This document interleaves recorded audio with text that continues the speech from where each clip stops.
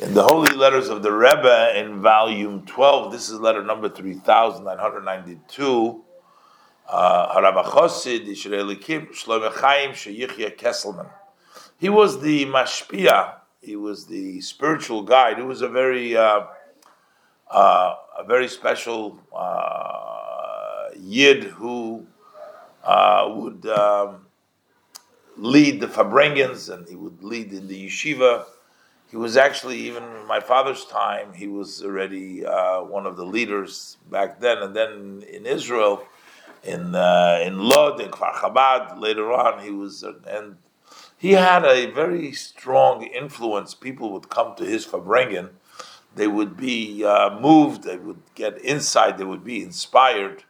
So the Rebbe is addressing him with the titles, who's doing the heavenly works, Shalom Chaim Kesem, Shalom Avracha. The Rebbe says, after this long silence, I got your letter from the 22nd day of Kislev, in which you write about the order of this day, Yom HaBohir, this clear day of this Kislev, the festival that our soul has been redeemed, and the light and the energy of our souls have been given to us.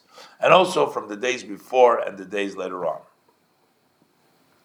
So he writes to the Rebbe about Yutas Kislev. You know, Yutas Kislev is the freedom, the day that the Alter Rebbe went out of prison. But his son went out of prison 9 days earlier on Yud Kislev. So again, Lepella, the Rebbe, I'm surprised. Why don't you mention anything with regards to Yud Kislev?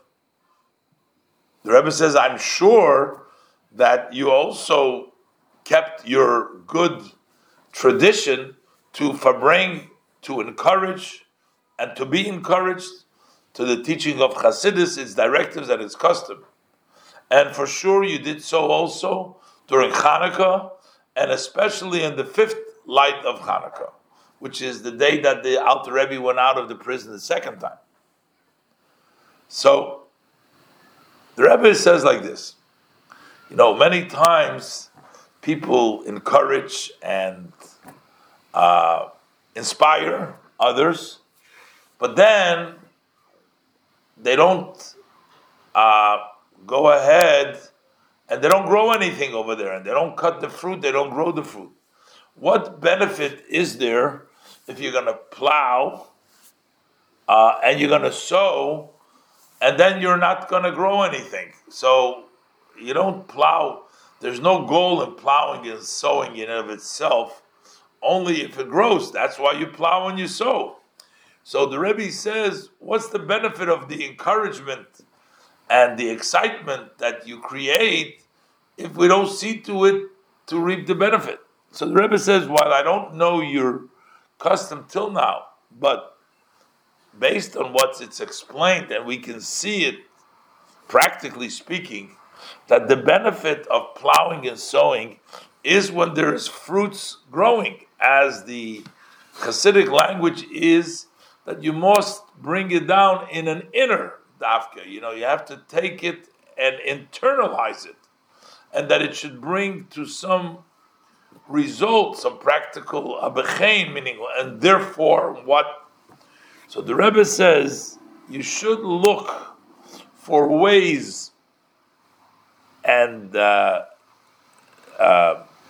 bring down this connection that you have with the young people of the other yeshivas that participated in the Yutas Kislev farbrengen, and to renew, to freshen by them the arousal of the farbrengen, that they were all into it, not to leave it for then, but to refresh it.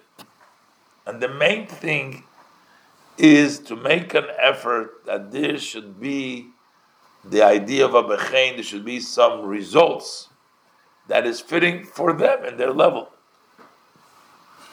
So the Rebbe is asking him that while there was a tremendous impressions and there was a tremendous arousal during the farbrengen of the Yutas Kislev, he wrote to the Rebbe, but the Rebbe says you have to look for ways to continue that arousal, to bring it down.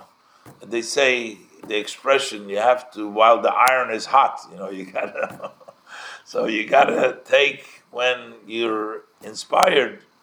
And the Rebbe says the main thing is that you should do something practical. And the Rebbe says it must be, in any event, that amongst the students there are certainly some of them that, besides this, you're still in touch with them. So through them, you should find out about the others, how the impressions and how it's going. Again, the Rebbe says there's nothing that stays in the way of the will, and so the Rebbe basically is happy with his report. The Rebbe questions how come there's no report about Yud Kislev, but the Rebbe also encourages that it should not be just a plowing and sowing, but you should actually come to some sort of results and practical. And the Rebbe says to keep the connection, to refresh that, and to bring into fruition, stay in touch, and through those students that are in touch to see how it's going.